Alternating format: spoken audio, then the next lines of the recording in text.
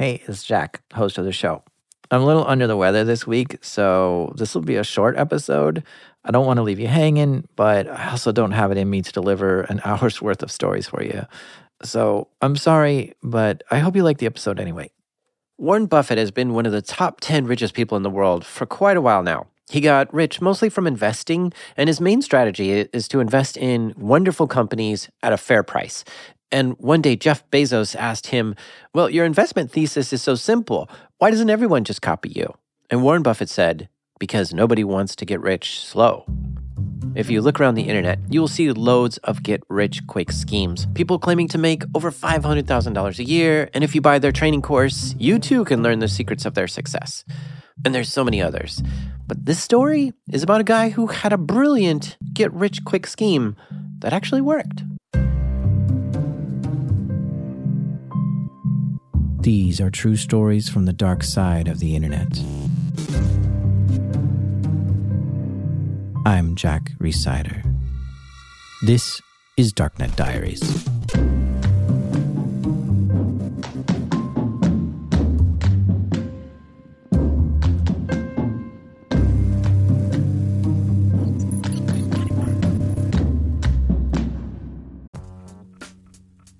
This episode is sponsored by Rocket Money.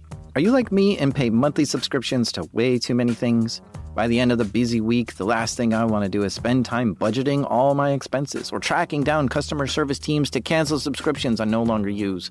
But this is where Rocket Money can help us both. Rocket Money is a personal finance app that finds and cancels your unwanted subscriptions, monitors your spending, and helps lower your bills so that you can grow your savings. Rocket Money's dashboard shows off this month's spending compared to last month's, so you can clearly see your spending habits. Plus, they'll help create a custom budget and keep spending on track. Rocket Money has over 5 million users and has saved a total of $500 million in canceled subscriptions, saving members up to $740 a year when using all the app's features. Stop wasting money on things you don't use.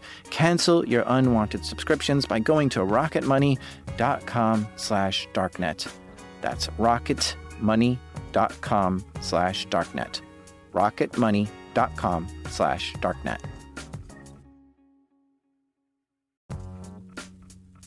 This episode is sponsored by Mint Mobile. My favorite spring cleaning takeaway is the post-clean clarity you get. Wow, how have I been living like this?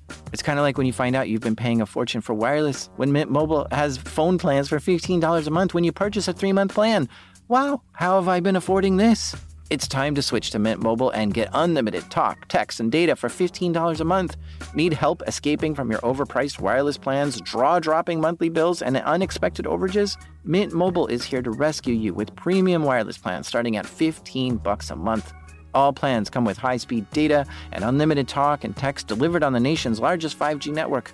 Use your own phone with any Mint Mobile plan and bring your phone number along with your existing contacts. To get this new customer offer and your new 3-month unlimited wireless plan for just $15 a month, go to mintmobile.com/darknet. That's mintmobile.com/darknet. Cut your wireless bill to $15 a month at mintmobile.com/darknet. $45 upfront payment required, equivalent to $15 a month. New customers on first 3-month plan only. Speed slower above 40 gigabytes on unlimited plan. Additional taxes, fees, and restrictions apply. See Mint Mobile for details. Facebook is a company that knows how to make money. In 2012, their revenue for the year was $5 billion. That's a lot of money. They are incredibly profitable. And it's the kind of money that makes you wish, maybe I should start a business to get that rich too. But no. That's way too hard. Building a unique website, marketing it, getting users, and waiting for it to grow crazy big, all that takes a long time and a lot of energy, and you have to be really lucky too. Facebook was started in 2004, and it took them over 5 years before they began to make any kind of profit. Who has 5 years to sit around waiting to get rich? Facebook does not have a get-rich-quick scheme, but they did get rich over time. Really rich. $5 billion in revenue in 2012 is a lot of money to flow through the coffers over at One Hacker Way in Silicon Valley. Who's counting all that money? Who's got control of that? Well, a lot of people. A company like that probably has scores of people who have purchasing power. Perhaps a lot of employees have company credit cards to pay for travel or training, or managers might have a checkbook to buy major things like renting a new office space, or leasing company vehicles, or purchasing another company. In 2012, we heard this on the ABC Nightly News. Instagram, a company with only 13 employees, bought today by Facebook for $1 billion. Whoa. How does that make you feel? When you hear that Facebook bought another company for $1 billion, what goes through your mind? I mean, news like that makes me stop and think for a moment. My hand goes up to my chin, and I start gazing out the window. That's a lot of money. A guy named Evaldis Rimasauskis heard that news, and it put him in deep thought too. He was 43 years old in 2012 and was living in Vilnius, the capital of Lithuania. The thing that ran through his head was, who wrote that check? Who's the person in Facebook that has the ability to write a $1 billion check? Was it Mark Zuckerberg himself? Surely no. He must have people to do that. And those people must listen to Mark when Mark says, hey, can you write a check for $1 billion? We just bought another company. Yes, Mr. Zuckerberg, right away, Mr. Zuckerberg. Whoever has that power to write those checks must be really trusted over at Facebook. See, Evaldis had been learning a lot about how checks work during that time. He was fascinated with the whole system. A little piece of paper with the right numbers and signatures on it is all you need to take money from someone else.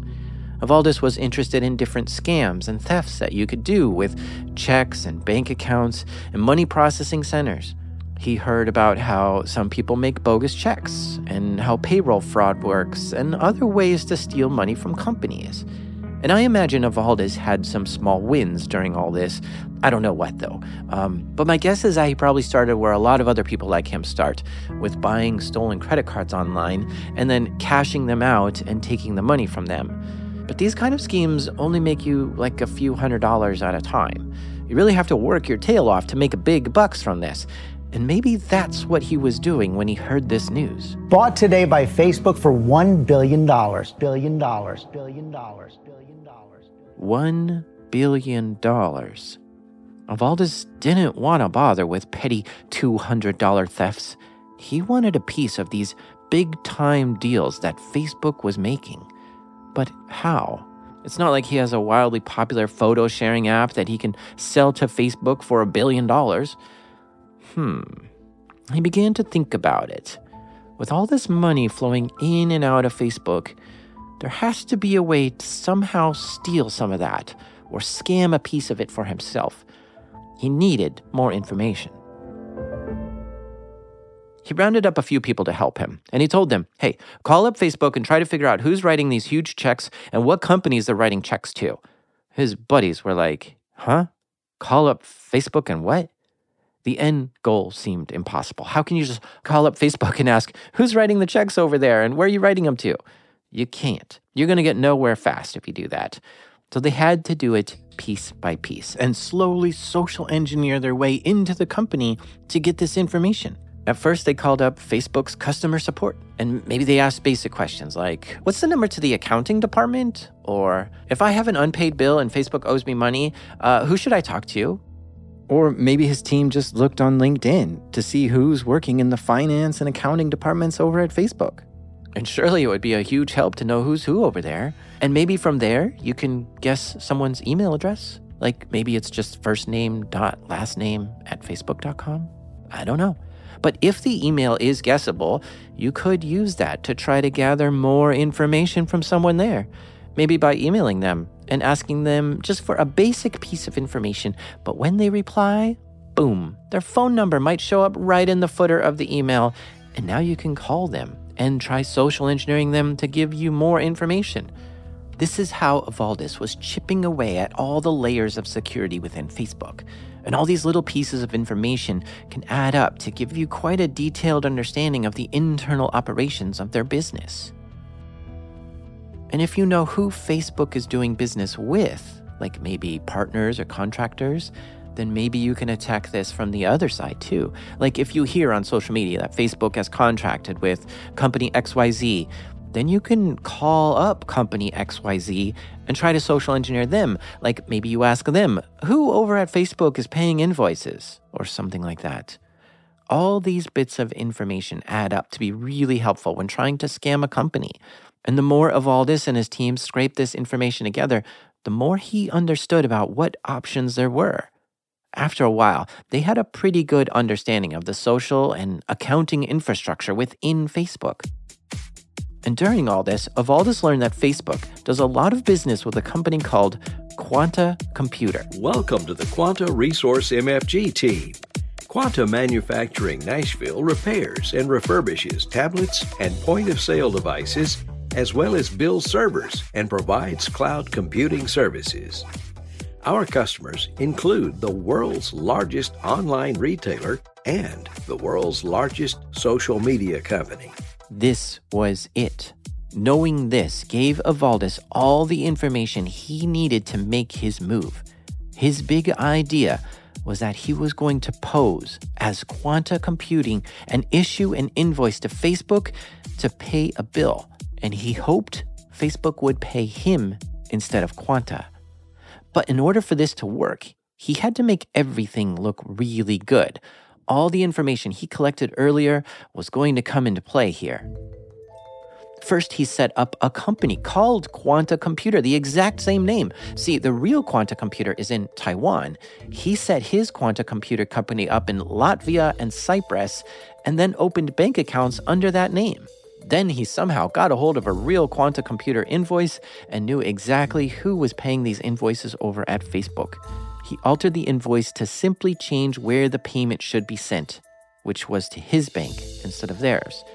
Now, you would think this might be enough, a fake invoice that looks exactly like the real one, but with one minor thing changed, and you know exactly who pays these invoices over at Facebook. But Evaldus took this a step further, conducting what's called a BEC scam.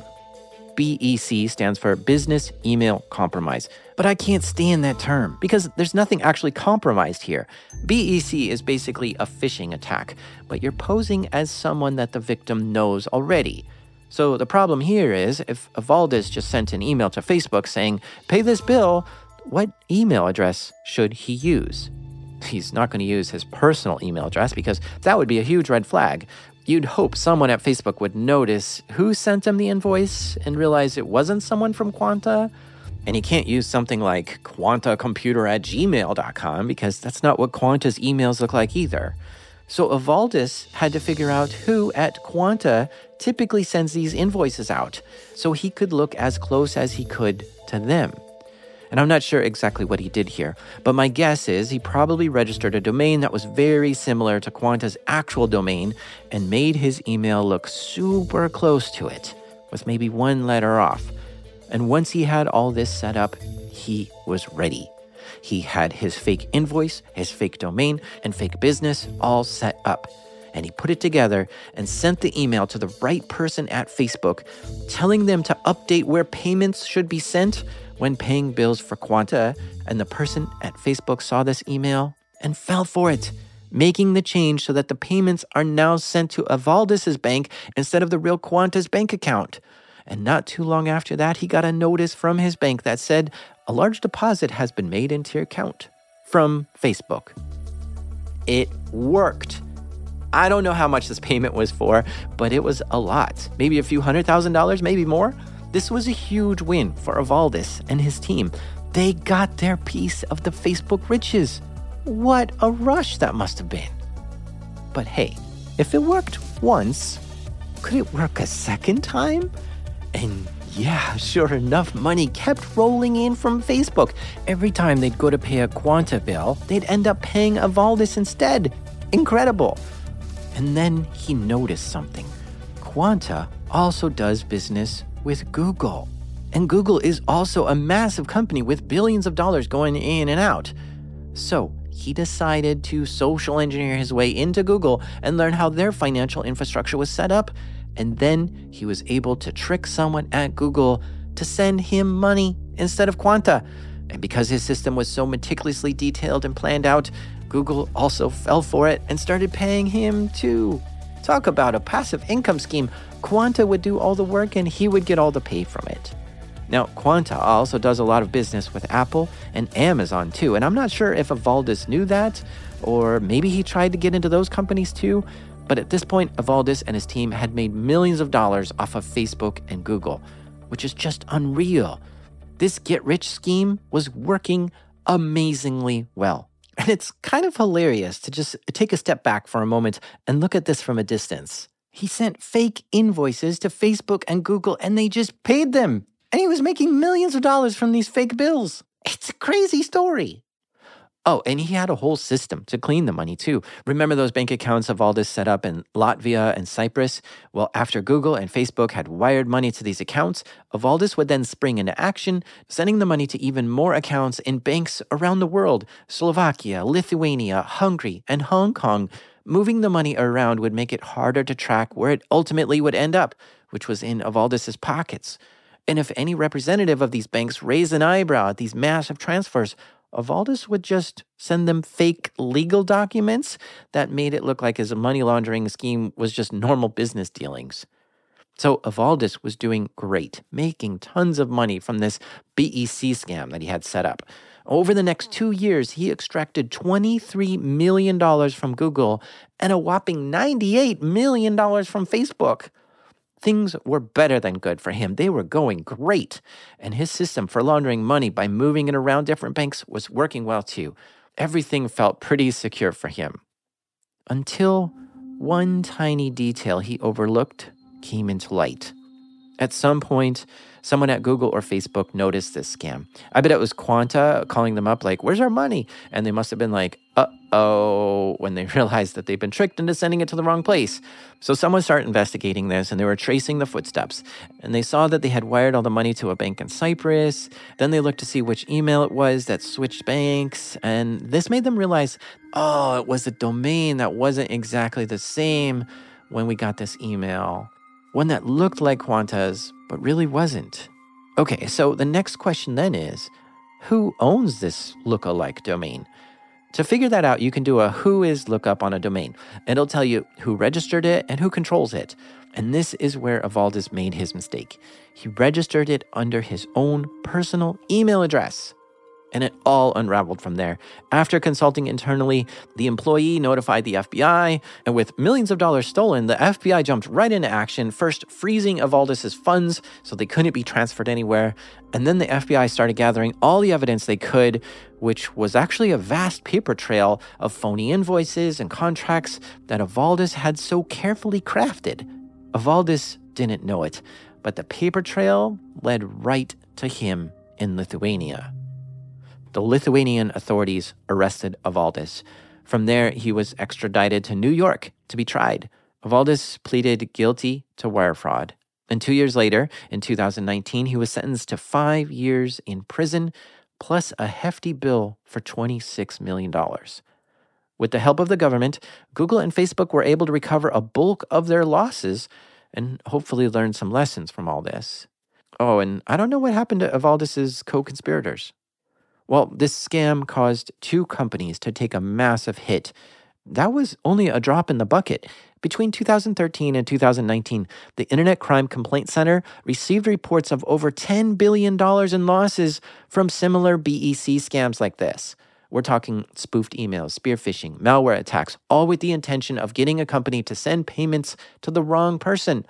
This is not a new attack, but it's certainly becoming a popular one. And it's adding up to be quite a lot of damage to a lot of businesses. It's important for businesses of every size to take protective measures to defend against this.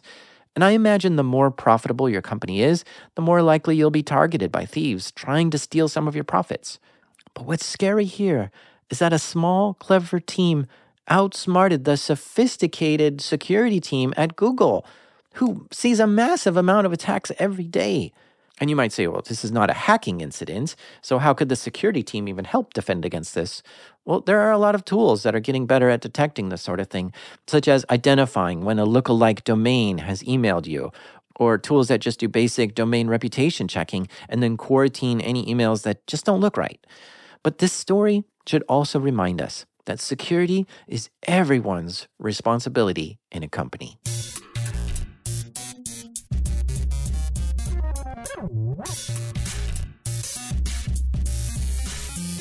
The show is made by me, the comptroller, Jack Rhysider. This episode was researched and written by the diversified Lydia Horn.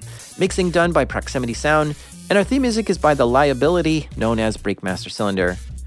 What does a baby computer call its father? Data. This is Darknet Diaries.